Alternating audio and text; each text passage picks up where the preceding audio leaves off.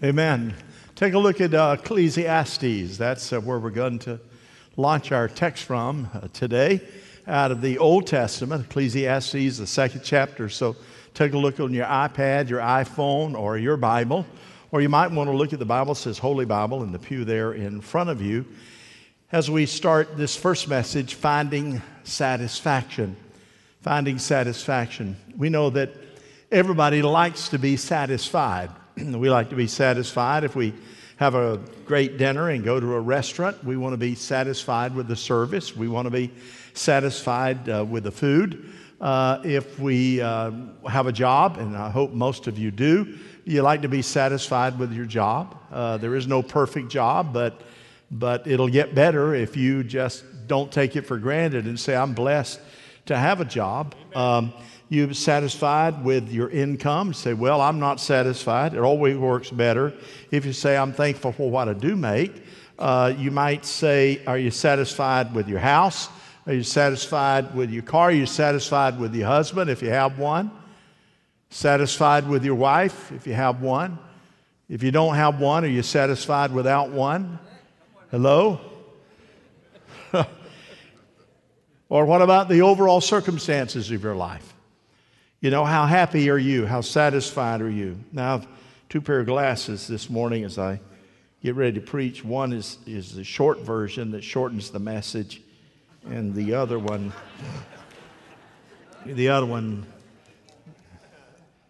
is longer.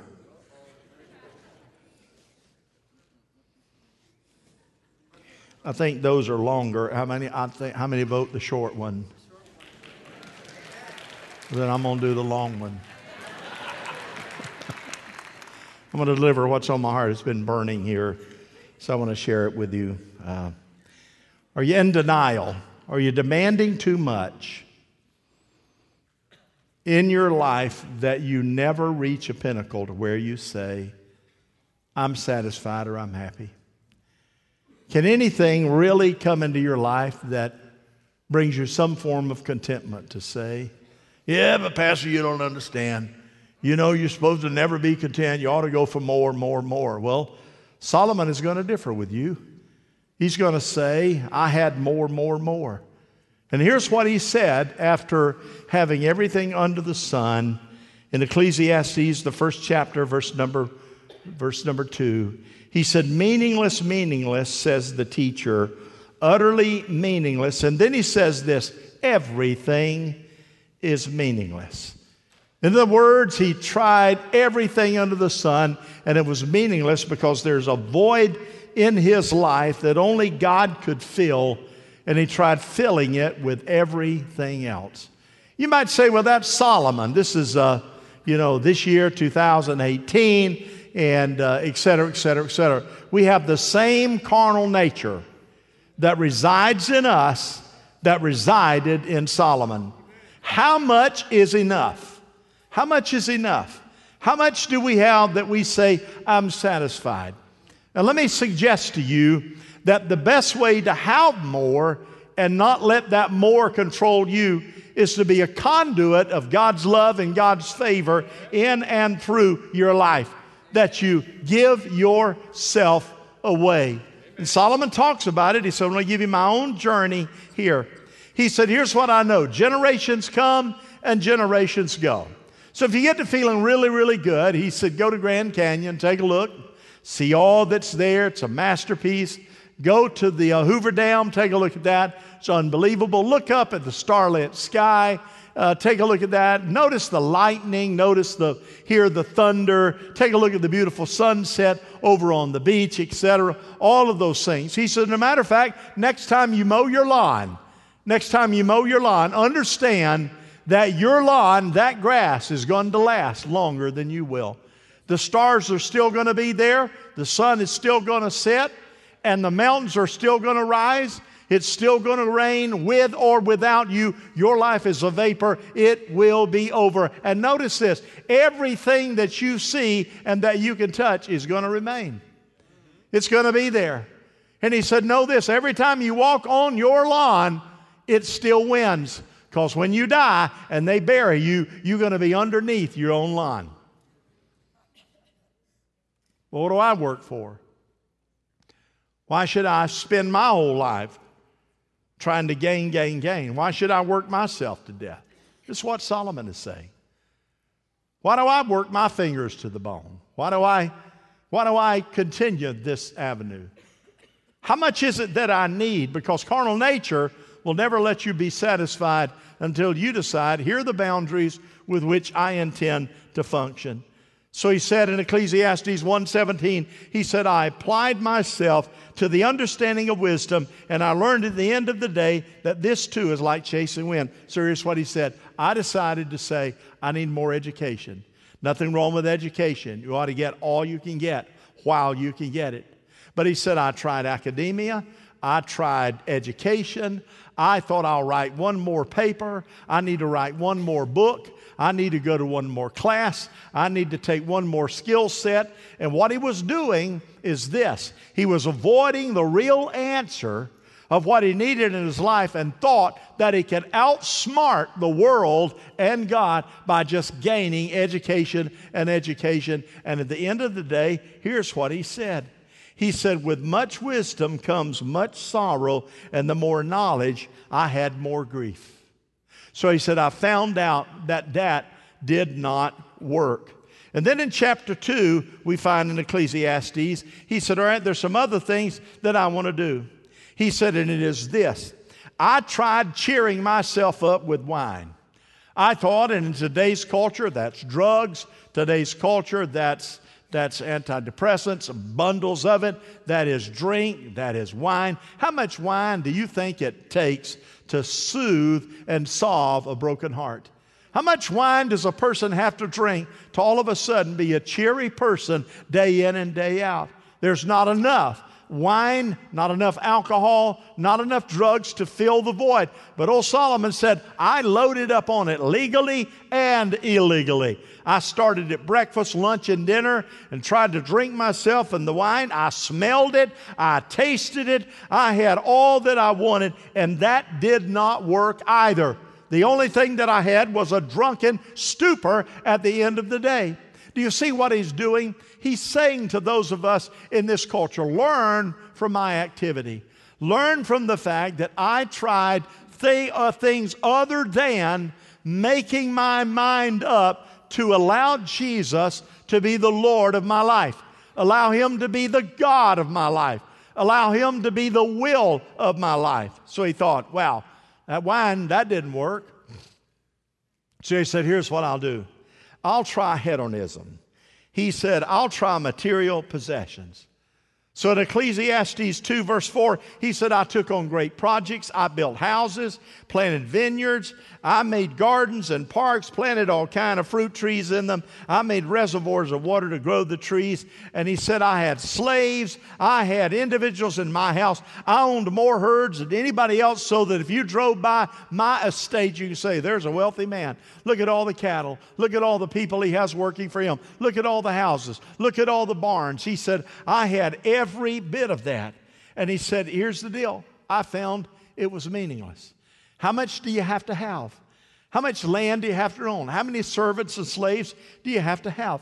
He said this in Ecclesiastes 2, I amassed silver and gold for myself and the treasure of kings and provinces. I acquired women and men singers and a harem as well as the delights of the heart. He said, I even not only had slaves, but he said, I had bands. I had a rock band. I had a country western band. I had a symphony orchestra. He said, I had a pop band. I had a 50s band. He said, I had everything. I would call them up and say, come on over. Didn't make any difference what time or day or night, and they showed up and they played. He said, I had all of that.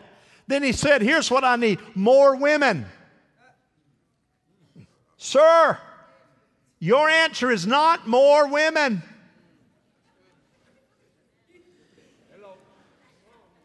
How many of you men have finally come to the conclusion that you have mastered your wife?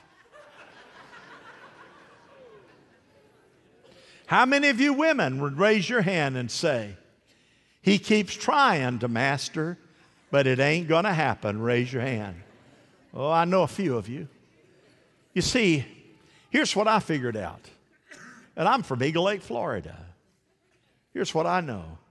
If you can't master one woman, if you don't know what she's thinking most of the time, and you don't, your woman still has more surprises tucked away in the confines of her brain than what will ever be revealed to you during your natural life, knowing that she's going to outlive you by at least 5 to 10 years.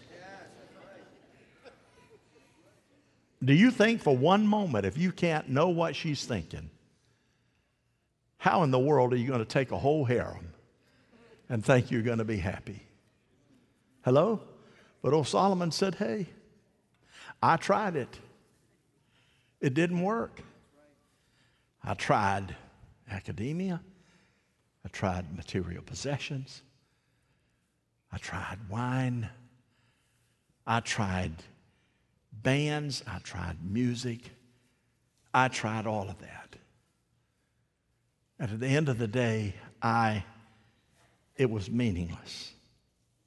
What kind of employee would Solomon be if he were to say, and he wrote in Ecclesiastes, he said, I wake up every single day. And the reality, when I wake up, he said, I'm not happy. I'm not content with anything. I hate my work, and I hate my life.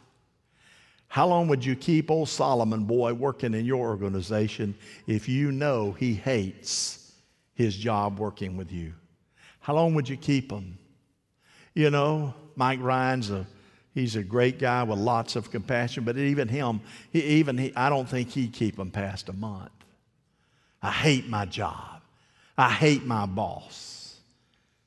Well, listen, if that's you, you change. Hello? You change. That's a heart problem. Solomon got the 360 study and degree and evaluation 360. His part of it, I hate my job, I hate myself, I hate my work. Everything is meaningless. Waking up every day saying, wow, unbelievable. But that was it. You see, we just need one more.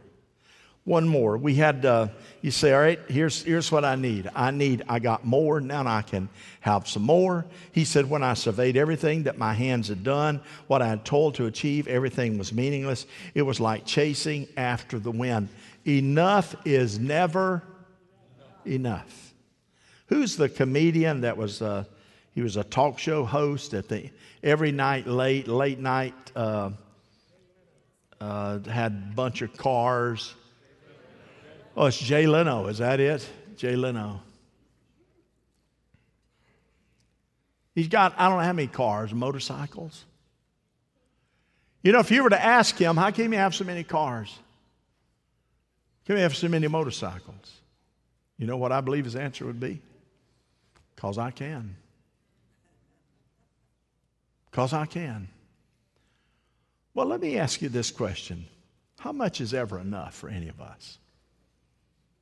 What does it take to finally bring us contentment? Here's the most miserable person in the world.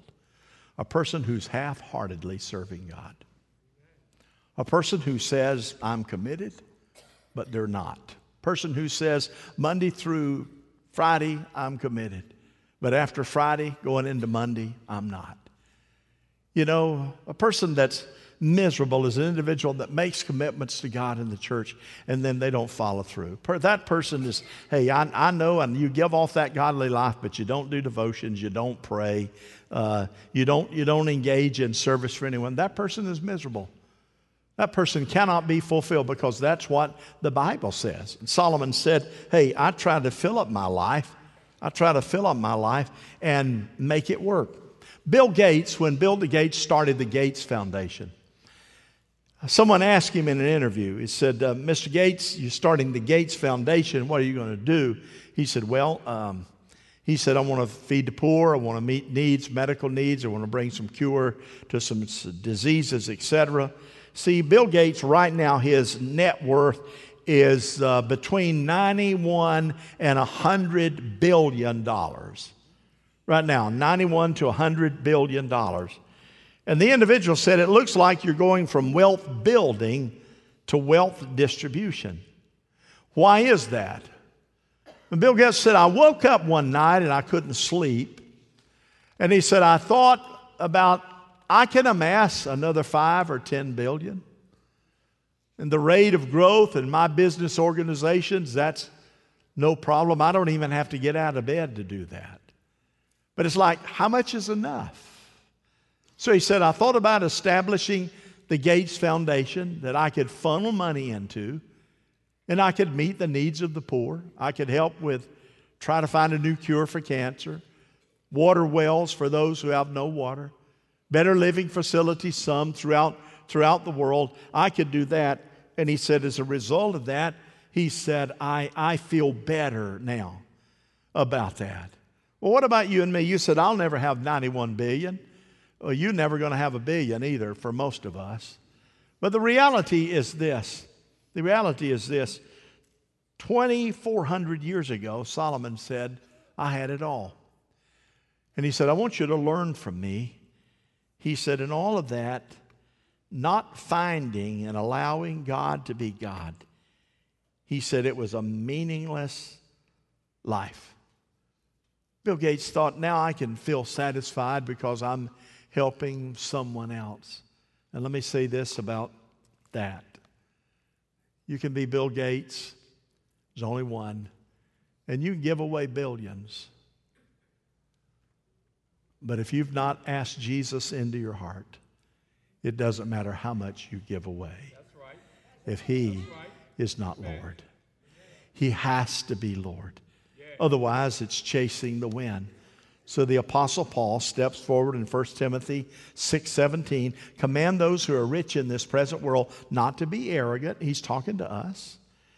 And not to put their hope in wealth, which is so uncertain, but to put their hope in God, who richly provides us with everything that we enjoy.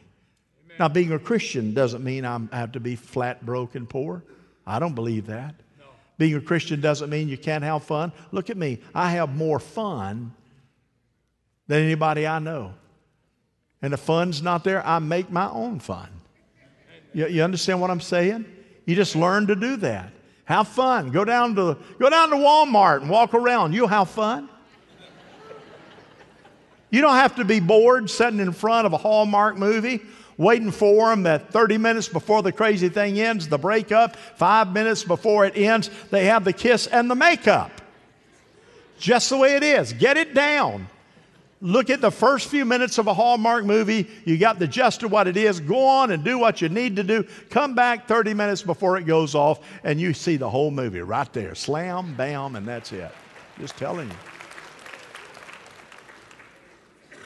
The guy that you see to begin with is going to be the guy that gets the girl.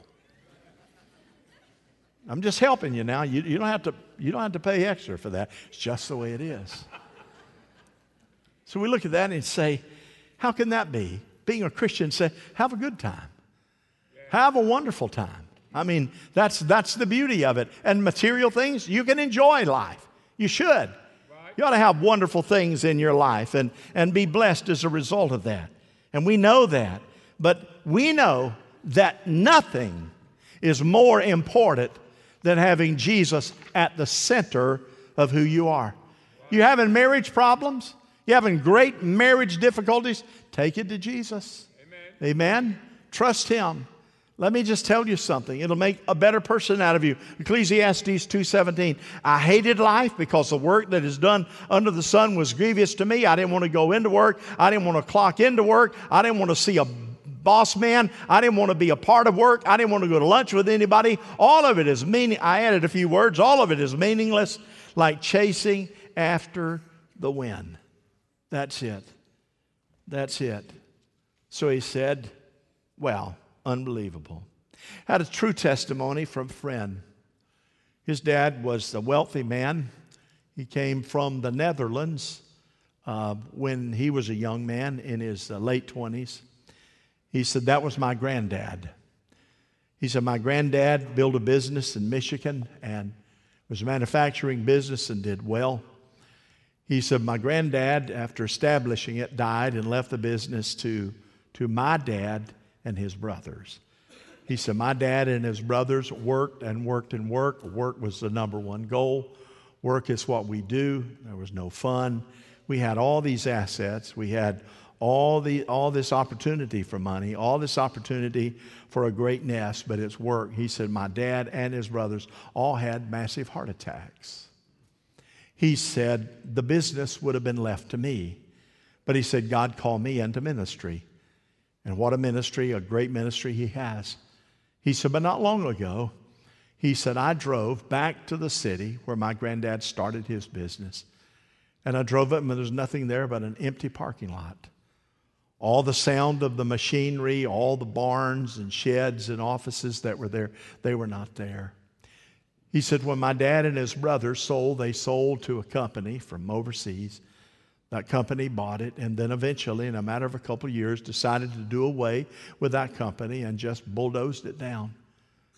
He said, I sat there behind the chain link fence and I looked, wow, my granddad gave his life for that.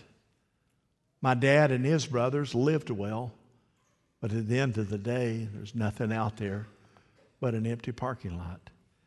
And he said, then it dawned on me, the legacy that I have because I obeyed God and have built a ministry, and thousands of people that are a part of that ministry is because God rescued me from my own destruction. I was a natural to take over.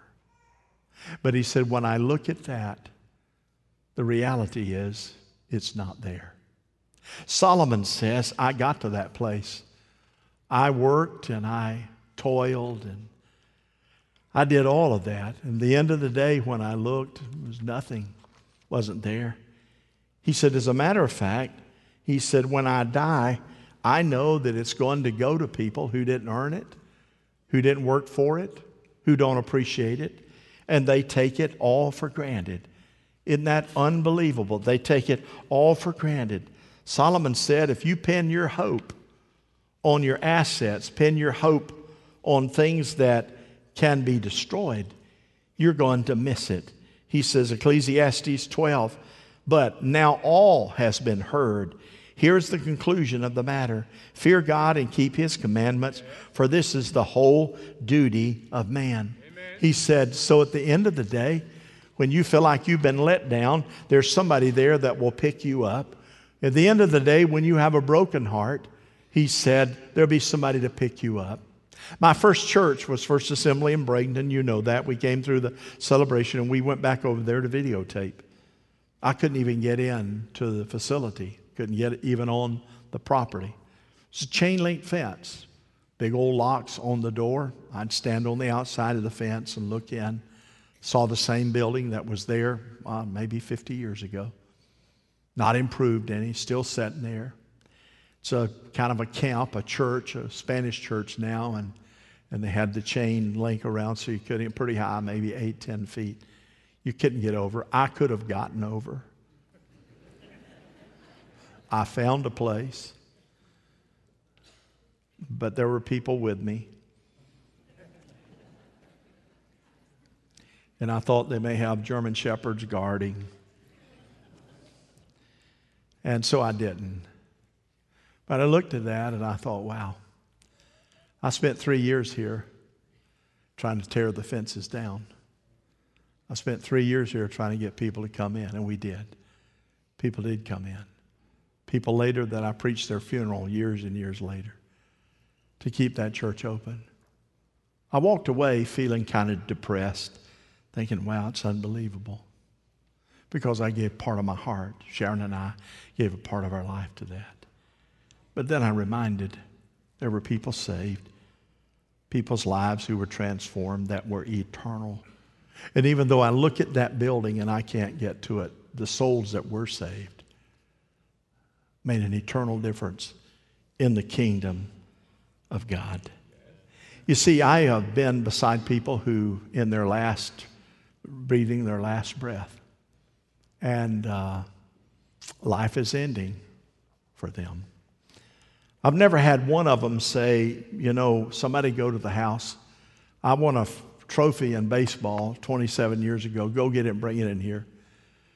And never had one say, you know, I've got a little money amassed. Go down and get me a briefcase full of $100 bills and bring it and set it on a little table at the hospital bed. I've not had one say, FaceTime my house. Somebody looks so I can just look and see, wow, I worked hard for that house. There it is. So get my car, clean it up, set it here by the window. Because in your last and dying day, you're going to be on your back at a hospital bed, most. You're going to be hooked up to a few tubes until the family decides no more. And at the end of the day, here's what I found. That the thing that people want to know most is this. To have good relationship in my family. And is everything okay with my Maker? Am I going to heaven? One man who was flat of his back for 100 days, near death, numerous times, was very, very wealthy, had made other people money to the degree they became millionaires. And when God miraculously healed him and he was out of the hospital recovering, and he's going to make it now, God gave him a miracle. He told his pastor, he said, you know, during that 100 days that I was in the hospital, he said, not one of those individuals that I made them lots and lots of money and they became millionaires, not one of them came to see me when I was flat on my back. And then he began to weep. And he said, I learned some things. He said, in order to have my business and make them millionaires, I neglected some of the things that I shouldn't have neglected. I neglected my church. I had to travel a lot. I neglected God. I just took him for granted. He said, I neglected my family. I missed a lot of ball games. He said, so not all my family came during that 100-day stay. Many of them did. But he says, as I look back on it now, I can sure tell you I would have done differently. Solomon said, hey, it's like chasing the wind. It's meaningless until you come to grips with it. There are two things that I know that people hang on to. It's okay, how did I do with my family relationship? And how did I do in my relationship with, in fact, Jesus Christ? So here I am. I had one individual that I'm thinking of right now that in his dying wish, because here it is, you're going to be in a hospital, you're going to be hooked up, you're going to be in a convalescent center or whatever the case. But there is another option. Sometimes you're at home, hospice care. This individual I won to Jesus. He called, family called and said he's near death. Can you come? And I went. His was a big old hand. Before he got saved, he was a brawler. He was a brawler. He drank. He gambled. He loved to gamble. Loved to have party time. Loved to have fun. Had motor home and homes that went with it. And they called me over, and I was there. And friends, his church friends, none of his bar friends, his church friends were there. He said, Pastor, you think you could sing one of the songs? I know I don't have long. That you sang at church. He said, you think you could sing one of those? I said, sure. In the presence of Jehovah. He closed his eyes. Think, wow. I feel Jesus. He was there all the time. Amazing grace. What mattered was this. At the end of his day, his wealth was still there. What he wanted most is not another trophy. He played ball, college ball, big-time player. But what he wanted most is the contentment that only came through it late in his life, a decision to follow Jesus Christ. So success when you begin to look at everything at the end of the day. You young couples that are building it, build. But don't do it at the expense of your commitment to Jesus Christ. Amen. Friends, don't let your kid know more about baseball, football, soccer than they know about what the Bible says. That's right. Amen. Don't let opportunities that you can afford to do believe that that's your ticket to become sporadic in your commitment to God and His church. Because at the end of the day, here's what you're going to want to know. God, did I do everything that I could to bring pleasure to you? Did I do those things that I prioritized? I know of individuals, many, before in their lives, that individuals and some of the little teams that were played, they knew my kid won't be there Wednesday night. He's going to be in youth, and going to be in Rangers, going to be in missionettes, because that's our church night. And the coaches understood that. The kid didn't understand it. But today, it's a different story. Amen. Solomon says, take it from me. Take it from me. Live your life in a way that you bring Him pleasure.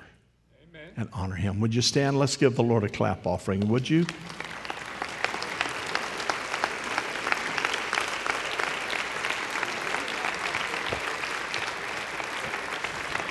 So, Heavenly Father, we thank you today for your abundant grace and your abundant mercy. We thank you because you are Lord.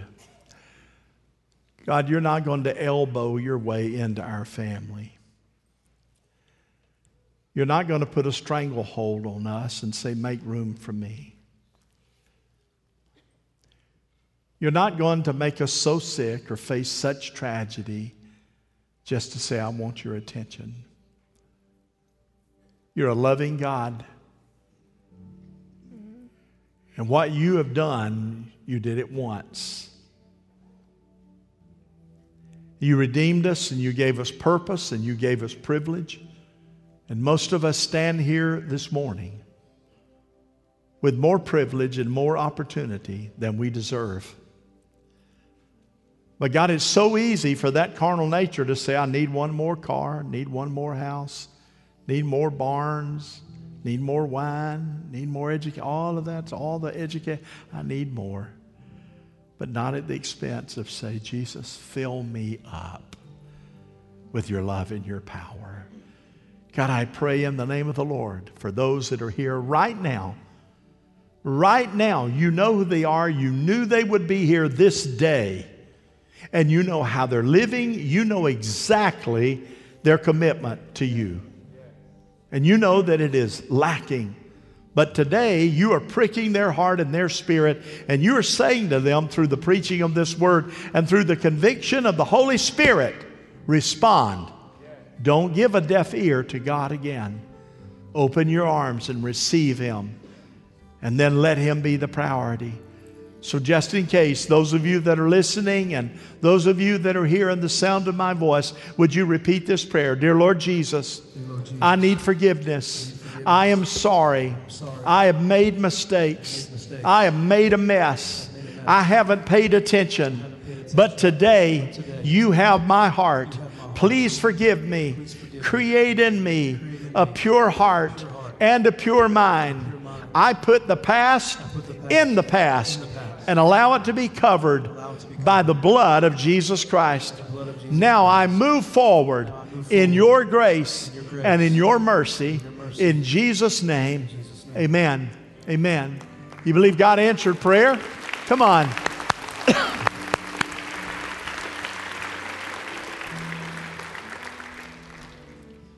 You prayed that prayer.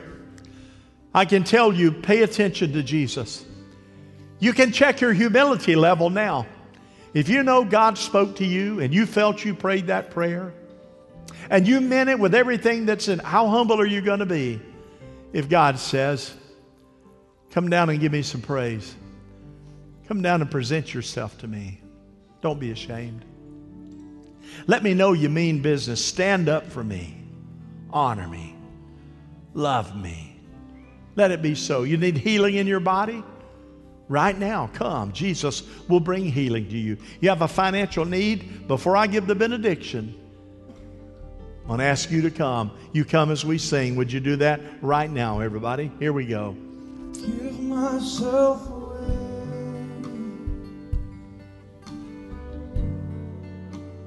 Give myself away so you can use me.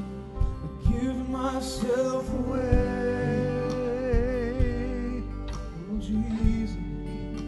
I give myself away so you can use me. I give myself away.